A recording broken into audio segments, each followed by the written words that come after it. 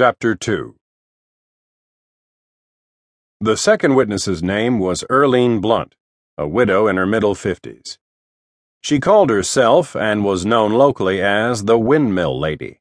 The reason for that was abundantly evident when I arrived at her roadside home a half-mile or so from the scene of the accident.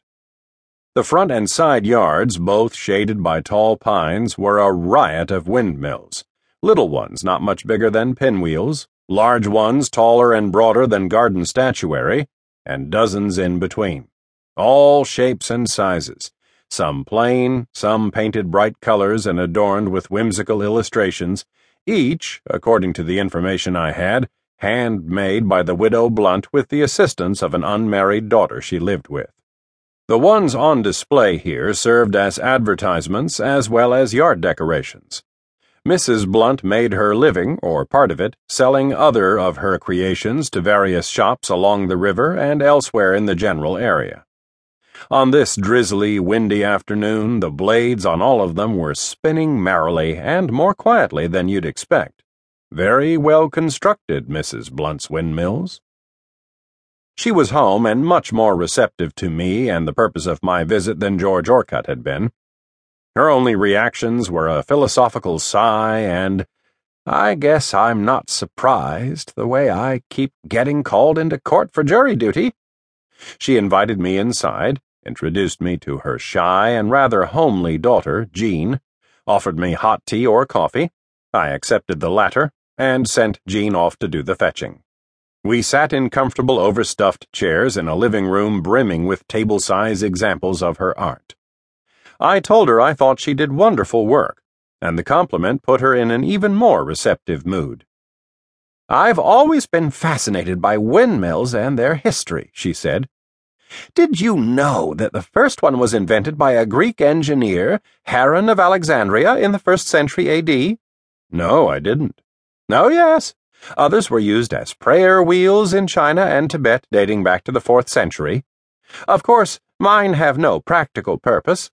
Some folks consider designing and building miniatures a frivolous pursuit, but others seem to be charmed by them."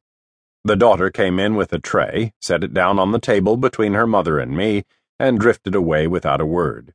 Mrs. Blunt abused her cup of tea with 3 teaspoons of sugar and a splash of what looked like skim milk. She was not quite as overweight as her daughter, but still on the heavy side, a gray-haired, rosy-cheeked woman with a nice dentured smile. Her hands were large and bore the calluses and other marks of her profession. God forbid she should ever develop severe arthritis. "Well then," she said as I took a sip of black coffee, "you have questions about the accident, you said?" "A few, yes." "I don't know what I can tell you that I didn't tell the investigating officers, but go ahead and ask." "Let's start by going over exactly what you saw. You were following behind the Clements vehicle when it happened?" "That's right. I'd just left the Rio Verde market." "Several car lengths behind, according to your statement. About how many would you say?" "Oh, less than a dozen." "And you had a clear view of the collision?" "More or less. It happened very fast." "As far as you could tell, did Mr. Bishop, the driver on Ridgecrest, take any evasive action when he came through the intersection?" "Evasive action?" "Tried to swerve out of the way to avoid the collision." "Well, just before he hit the other car, yes." "Only just before?" "At the last second." "He claims he sounded a warning. In your statement, you said you couldn't recall hearing his horn blow." Mrs. Blunt sipped some of her tea, pinky extended like a character in a British drawing-room farce, before she answered. "Well, all my windows were closed, and it was a windy, foggy day, but I think I would have heard a horn if it had been blowing." Small points in Arthur Clements' favor. Enough to sway a civil court judge and jury?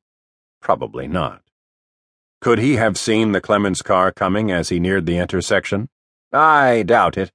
Trees there block your vision, which is why a person should always come slow down the hill. Did he seem to be fighting for control of his car, could you tell? The way somebody would if his brakes had gone out and he was trying to use gears or the emergency brake to reduce his speed?